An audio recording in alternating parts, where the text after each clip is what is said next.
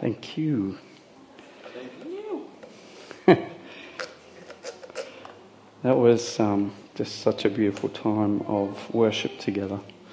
Yeah, so good, so good. And yeah, we will. I will mention the table again as we go through, but yeah.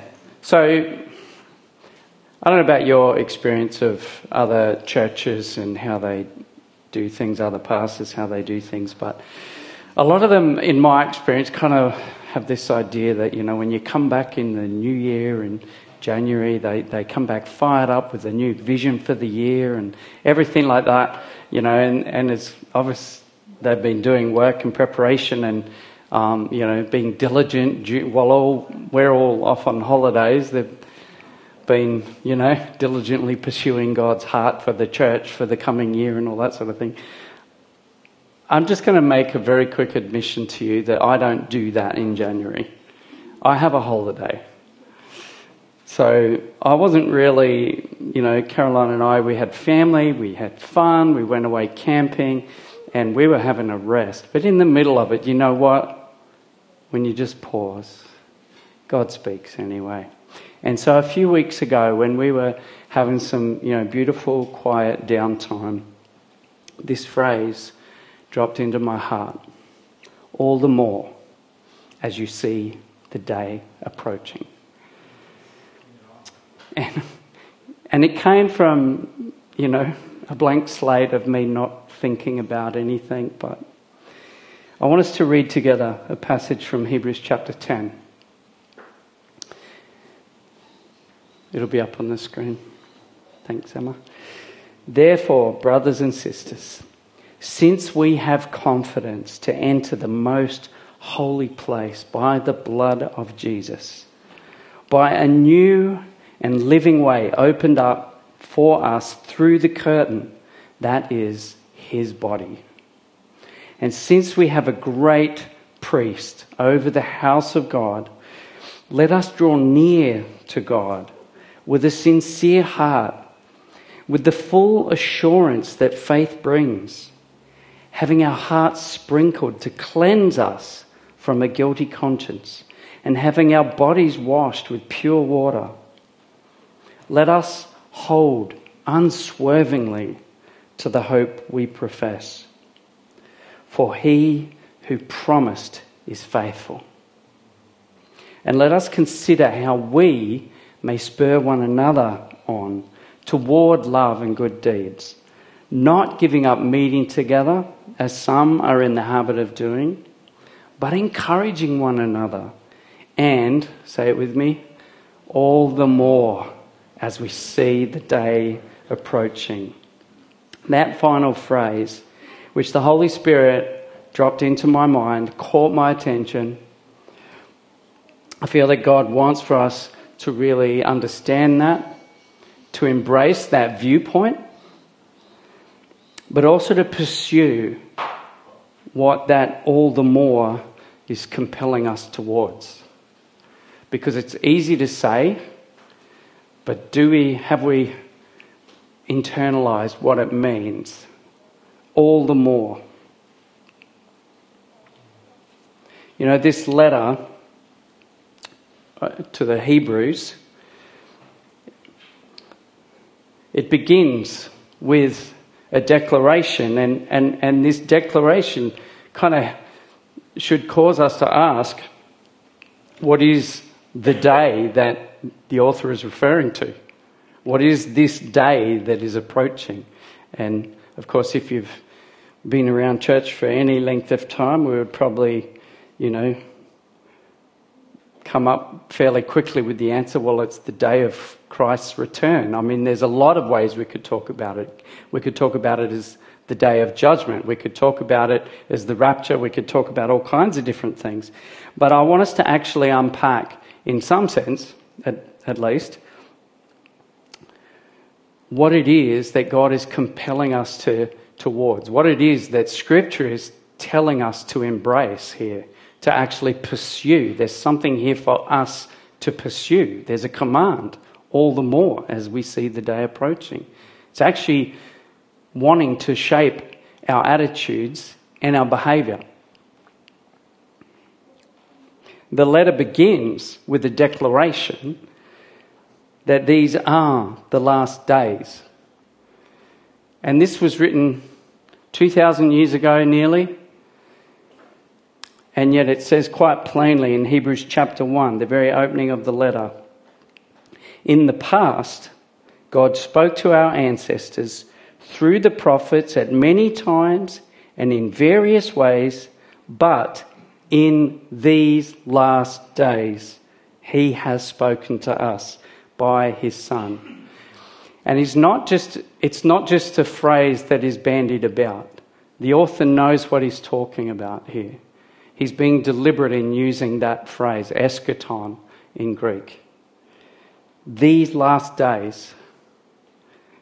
And so the interesting thing is, what I read about as I study the history of how people have believed over the centuries, how people have viewed the return of Christ, what their expectations have been, and all these things. Every time there's some sort of cataclysmic, catastrophic world events, this topic comes back up to the fore. And even in the last few years, again, it's a big topic of discussion, about the last days. And I've heard people actually asking the question, are we in the last days?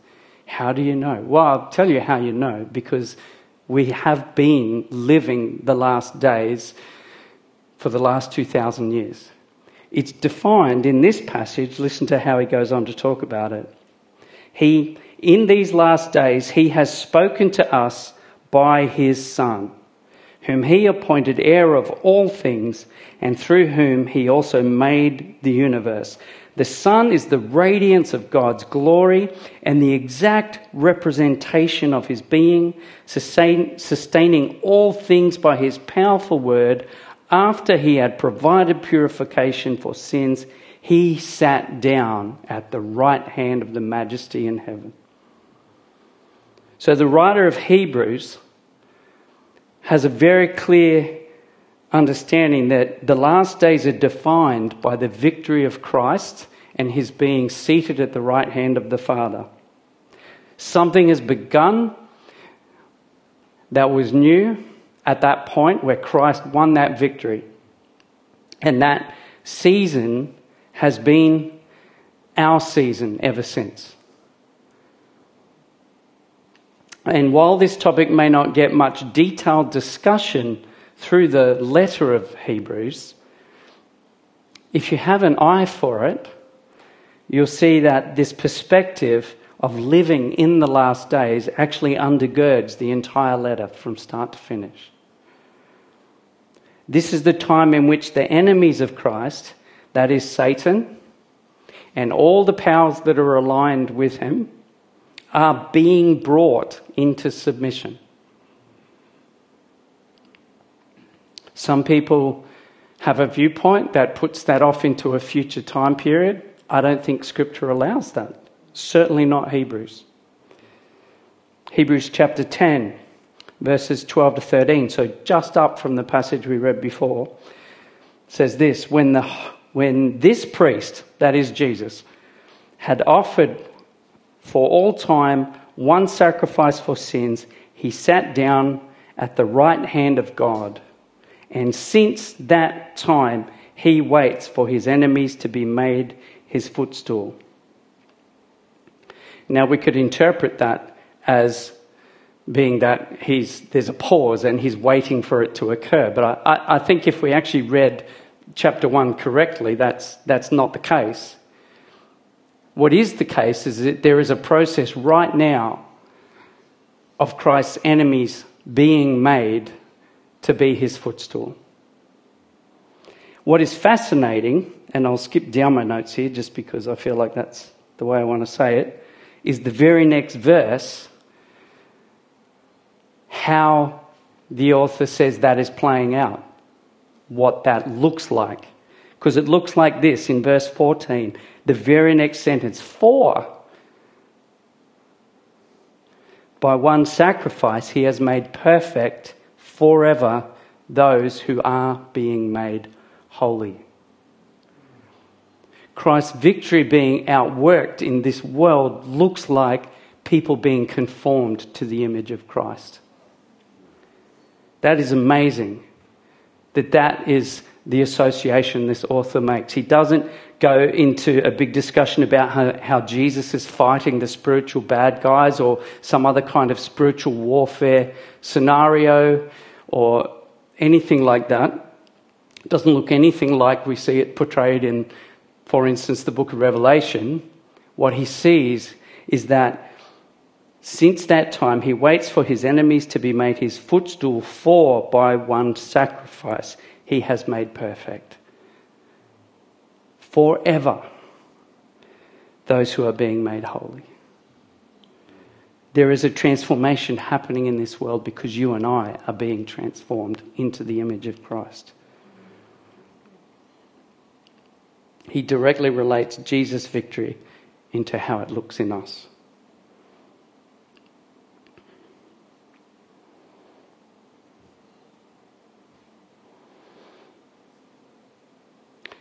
The author of Hebrews again, the previous chapter 9,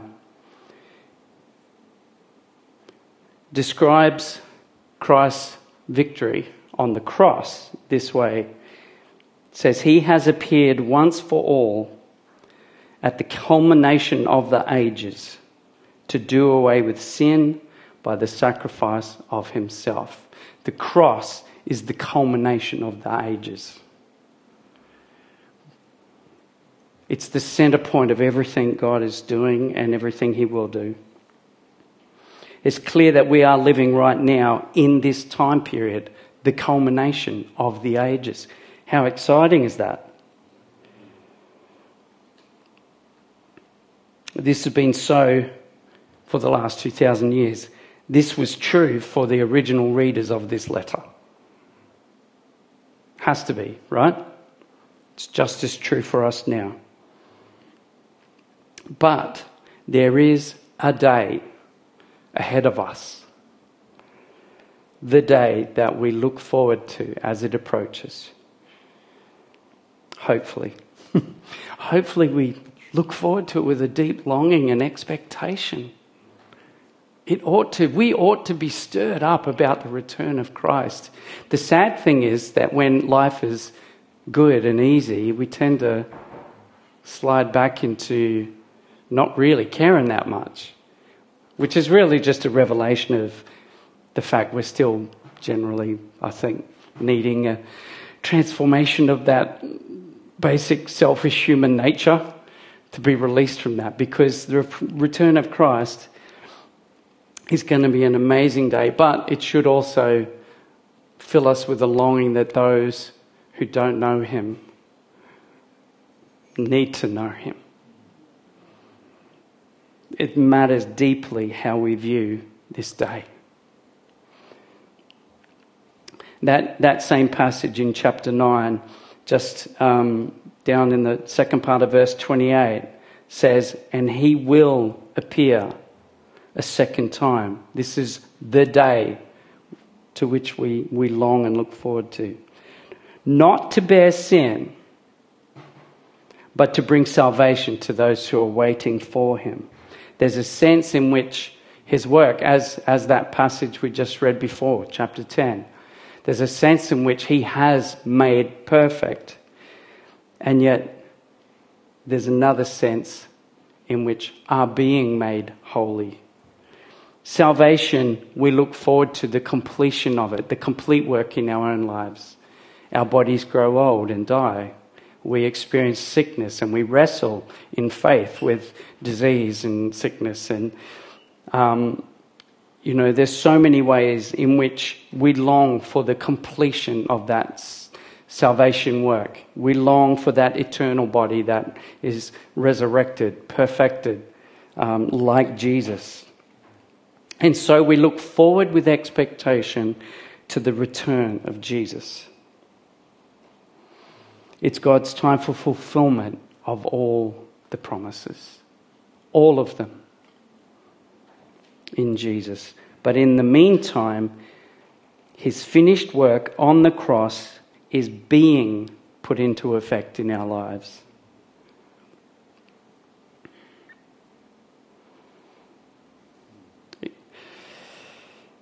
This passage that we read before, the main passage that I want us to work through again, just quickly, is about the putting into practice what it means.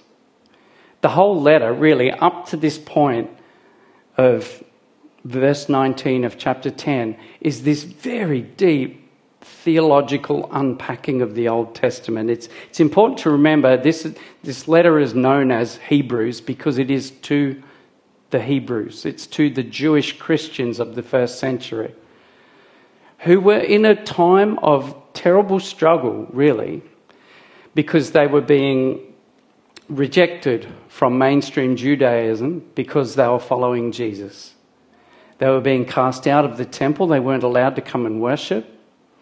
They're out of the synagogues, their local gatherings, their local ecclesia, church.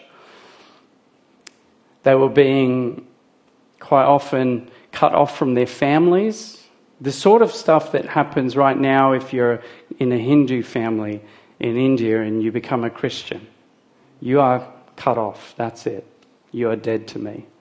That was the sort of stuff that they were experiencing, and yet it wasn't because they were rejecting Judaism. It's because they were embracing Christ, the Messiah, for whom they had longed and looked forward to. So this passage marks a shift from this deep reflection of all the Moses law, all the Levitical law, all this Old Testament and the teaching of the prophets that all pointed forwards towards Christ, towards the coming of Messiah and his work.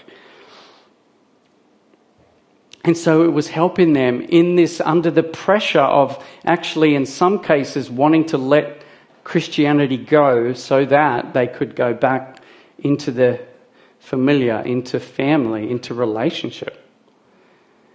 And yet this author, who remains a mystery until we get to heaven and there'll be a big reveal, who wrote this one. This is for their deep encouragement to hold on to the faith that they had found in Jesus. And if we have ears to hear, it's a deep encouragement for us too, to do the same.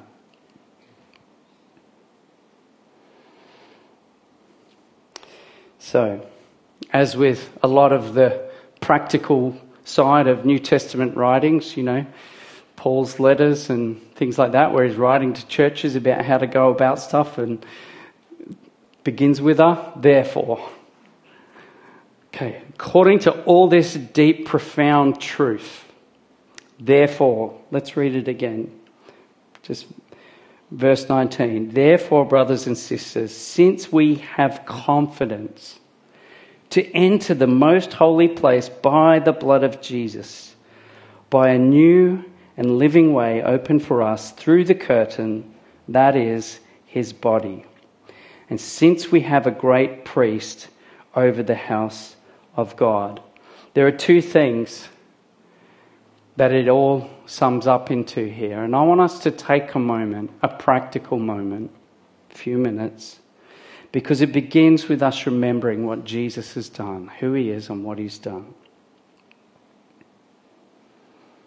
And so I'm just going to pause for a few minutes as we take communion together. This passage overall is a very together passage. It's about one another. But it starts with us actually recognizing afresh why we have confidence to enter the most holy place. We get to enter the very presence of God because of what Jesus has done. By his blood, which has opened for us a new and living way. By his body, which in symbolic sense, the curtain in the temple was torn down the middle when he was crucified.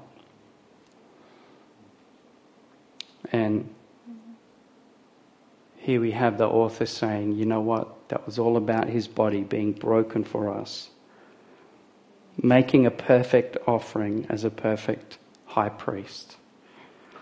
So let's just take a moment, and I just want to invite you that if you know Jesus, just to come and take some of the bread and some of the grape juice, and just to take a moment to reflect and offer back our worship. Just recognize that here now, here today, we are entering the most holy place. I'll just give us a few minutes to do that. Thank you, Jesus. Thank you for offering your own body and blood for us. We worship you because you are the Lamb of God, because you are worthy of all our worship, all our praise. You are worthy of all honour. We thank you, Lord, that because of that you have opened up for us. You have drawn us into the life of God, where we share the victory that you have won. Thank you, Lord, for new life in Jesus. Thank you for intimacy with God. We have confidence to approach God, enter into his very presence in the Holy of Holies. We have boldness to do that, not because we deserve it, but because Jesus has made a new way for us.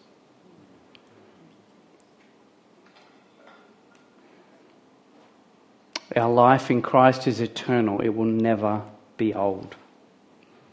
It's always new. It's continual. The way remains open. It's not on again, off again. It's always open. Our access to our Heavenly Father, always open. Having established that, the writer goes on to talk about a fitting response. What is our response to this truth? What happens when we take that boldness, that confidence, and actually enter into his presence? This passage gives us three things that actually echo a verse that Paul concludes his great passage on love in 1 Corinthians 13, where he says, these three remain: faith, hope, and love. It's generally understood that whoever wrote Hebrews, it wasn't Paul. It's a point of contention, but most scholars think no, it wasn't. However, whoever it was sharing notes with him. Because he goes on to say, in verse 22, because of this, because of what Christ has done, because we have a great high priest over all of God's household now, which is us, his people, let us draw near. We have a part now to respond. Let us draw near to God with a sincere heart and with the full assurance that faith brings. Having our hearts sprinkled, this is part of the imagery that is drawing from Old Testament practices that were a picture of the reality that is now there for us in Christ. Our hearts sprinkled, not with the blood of a bull or a goat or a sheep, but sprinkled with the blood of Jesus, that living water life. Sprinkled to cleanse us from a guilty conscience, and having our bodies washed with pure water. I think that picture of baptism is quite strong there, but he's obviously painting it as a clear expectation that as believers, we actually visualize, we put into practice this washing by Jesus with a practical image of baptism. So I just want to put that out there. That our cleansing is not just in our spirit, in our heart, in our inner being. God actually cleanses our whole being. He cleanses our bodies too. There's a powerful truth in that. It's probably a whole other topic to explore and dissect. But I just want to say that it matters that our bodies are purified by God. Purity matters to God no matter who you are, no matter what you've done. He is able to bring us to a place of purity before Him in everything. It's an incredibly powerful truth of what it means to be a new creation in Jesus, because sometimes we can carry so much guilt and shame and even physical scars from past life, past choices, past sins and faults and failings. And people do, but God is able to purify us from not just in our conscience, but our bodies too. So let us draw near to God with that assurance that that is what He wants to do for us and will do for us. So we draw near in faith because of Jesus. It's not because of our deserving or anything like that, it's faith.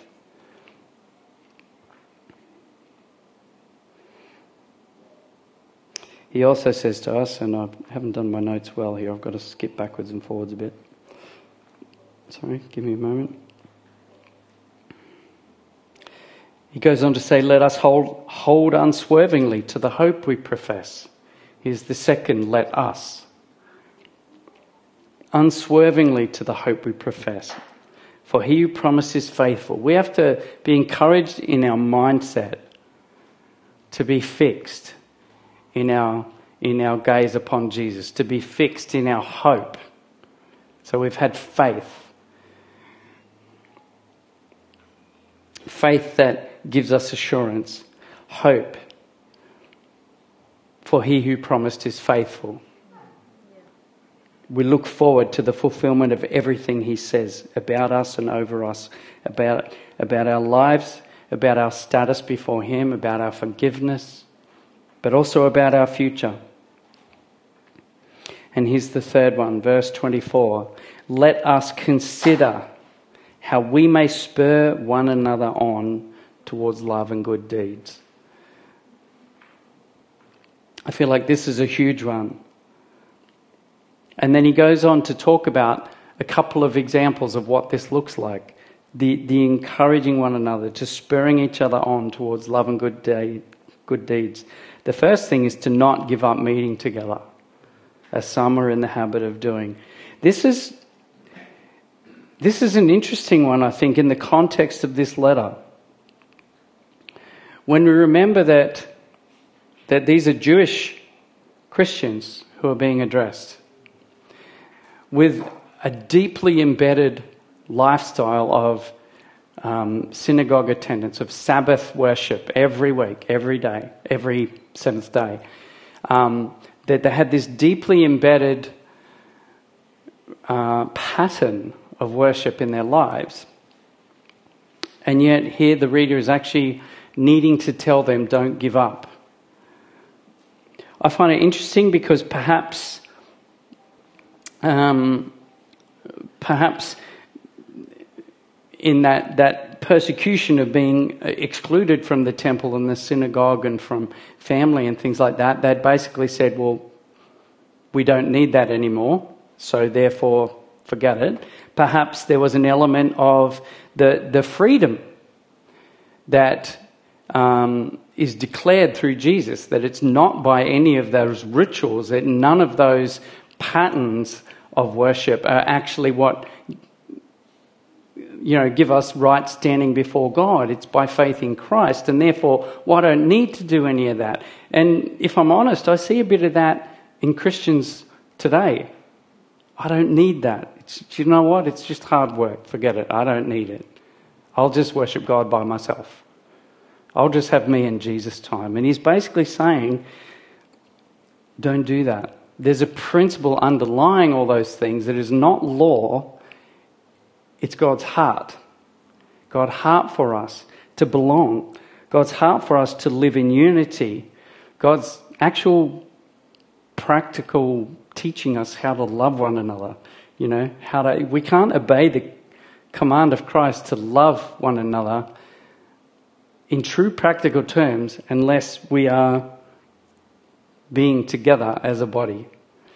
You know, if you're sort of like, oh yeah, I'm part of the church, I just never go. Well, you're going to struggle to actually love someone. You know, you might have it sort of up here, but is it here? Is it in your mouth and in your hands and in your feet? If you're not belonging, it's a big challenge for us. But clearly there is a command for us, and it comes with a promise, I think, because love is not theoretical; it is practical. It's a verb as well as a noun. You know, we do love. We express love. And it can't be expressed if we're not actually together as a body.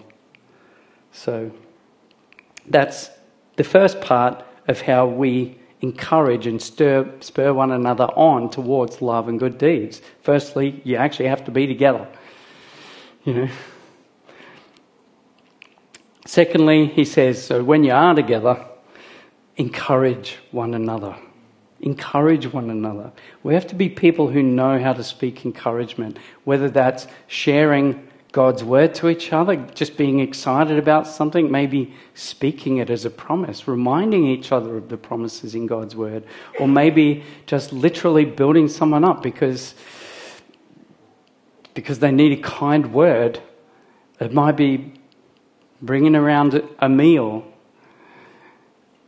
You know, when someone's going through a busy season or a tough season, you know, maybe suffering grief in the family or something like that. Or, you know, in the case of, we announced just this week, Liz and Will had brand new baby. So one of the things we love to do when people are just going through that is to make some meals and do some practical love and support. This is things how we encourage one another. It could be that we're actually obeying the Holy Spirit's leading and giving an encouraging word. You know, Paul talks about prophecy as being for, you know, that we would encourage each other, that we would strengthen one another and exhort one another even, you know, that these are the practices, these are the practical outworkings of us actually being obedient to this word.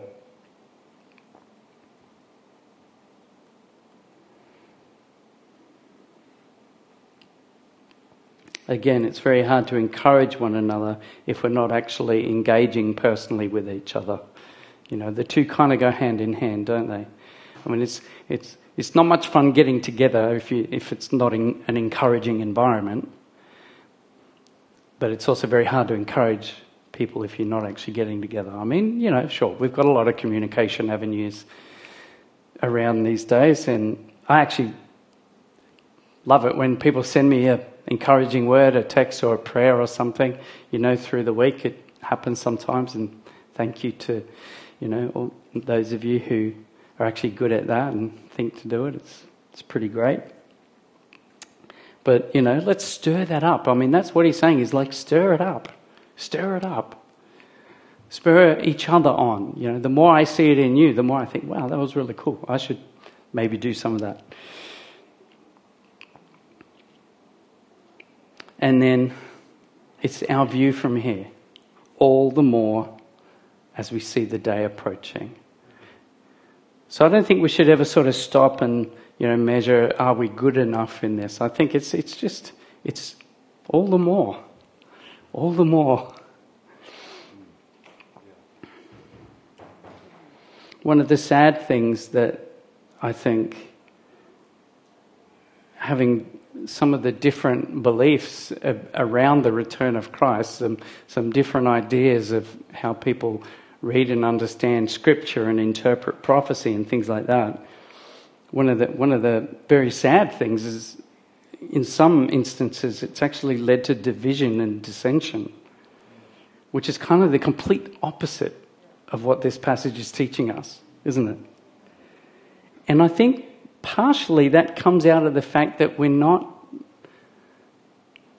perhaps looking for scripture to teach us, well, how are we to live according to that expectation? You know, Jesus gives us some pretty clear instructions where he corrects people's idea about the coming kingdom of God. And this is pretty much in line with that. It's like, just keep on doing this until I return.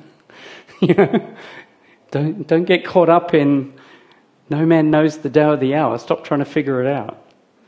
You know, be just obey the simple word to encourage each other and don't give up meeting together. Be kind, be loving, be devoted to one another. This is what the word teaches us about how to live out that expectation.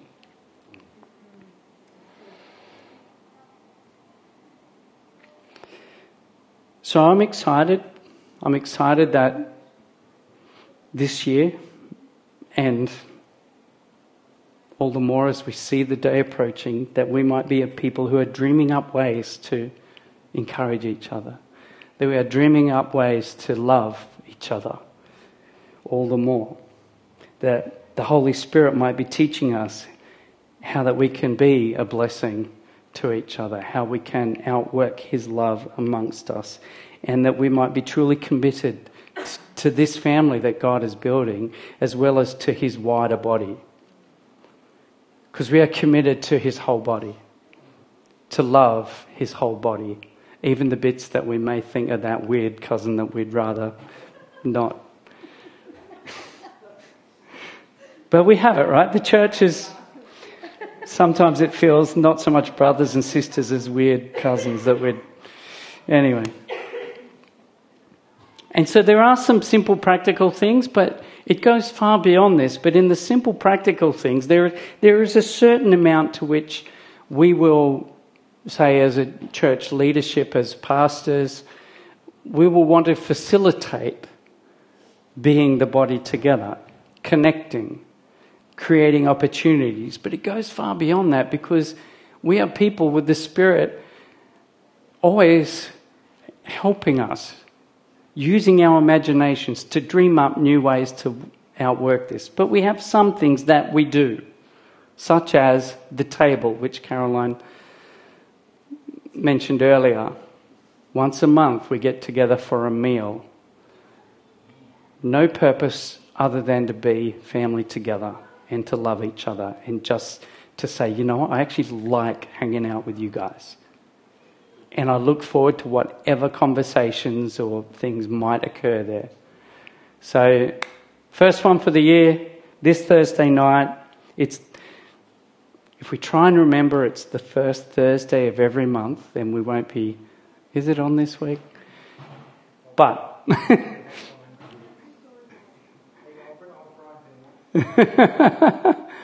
But it's at our house this month, 4 Reading Street. So we will put information up on the website and the Facebook group and stuff like that. Sunday worship gatherings. Don't give up meeting together. Freedom is one thing, but freedom actually calls us to live in light of how God wants us to live. And I think part of that is a kind of a high value, a devotion, you might say, to being together to worship God. And in that space, who knows what might happen. I'll just take a moment right now. I've spoken too long. Take a moment right now to say, this is not just a time to get together, sing some songs, hear a preach and go home. Okay, I look forward every week. I'm not going to go around and say who's got it and hound you. Okay, we're not about making people uncomfortable, but if there is a word from the Lord that is right here, right now, prophetic, we want to hear it. As Paul says, it could be a tongue, prophecy, an interpretation, hopefully. All those things. It's a whole other topic to talk about, but it's on. If someone needs healing, let us actually stand with them and pray for healing. Let's do all these things. Let it all be done so that the body of Christ may be built up. Life groups, another, will be, a couple of them are in a little bit of state of flux. The women's life group is starting up again this Friday morning. Yep. There will be Quarter Life Crew and other things, but we just haven't resolved what that looks like yet this year. Men's group also, I just want to take a moment with that one too, Mark. We need to get together, talk about that. There are opportunities, but, beyond that, let's have some Holy Spirit-inspired imagination about how we may love each other, build each other up towards love and good deeds. Thank you, Lord. Help us to do it all the more as we see that beautiful day of your return, that beautiful day of your glory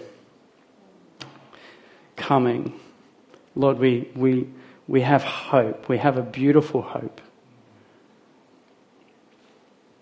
A beautiful hope, Lord, for all that you have stored up for us in eternity and the glory of seeing you face to face. We worship you now, Lord. But God, we look forward to worshipping you in that beautiful open heaven, face to face in the glory. We thank you for all that you've done and all that you are doing and all that you are going to do. Lord, help us to live out this calling, this being of your body here in this world, here and now. Help us to live it out faithfully, full of faith and just full of the knowledge of your purposes for us, your purposes in us. Thank you, Lord, for the presence of your Spirit in our midst, that we can come with boldness before your throne of grace, that we can come with full confidence because of our faith, our trust in Jesus and all that he has done. Amen. Amen.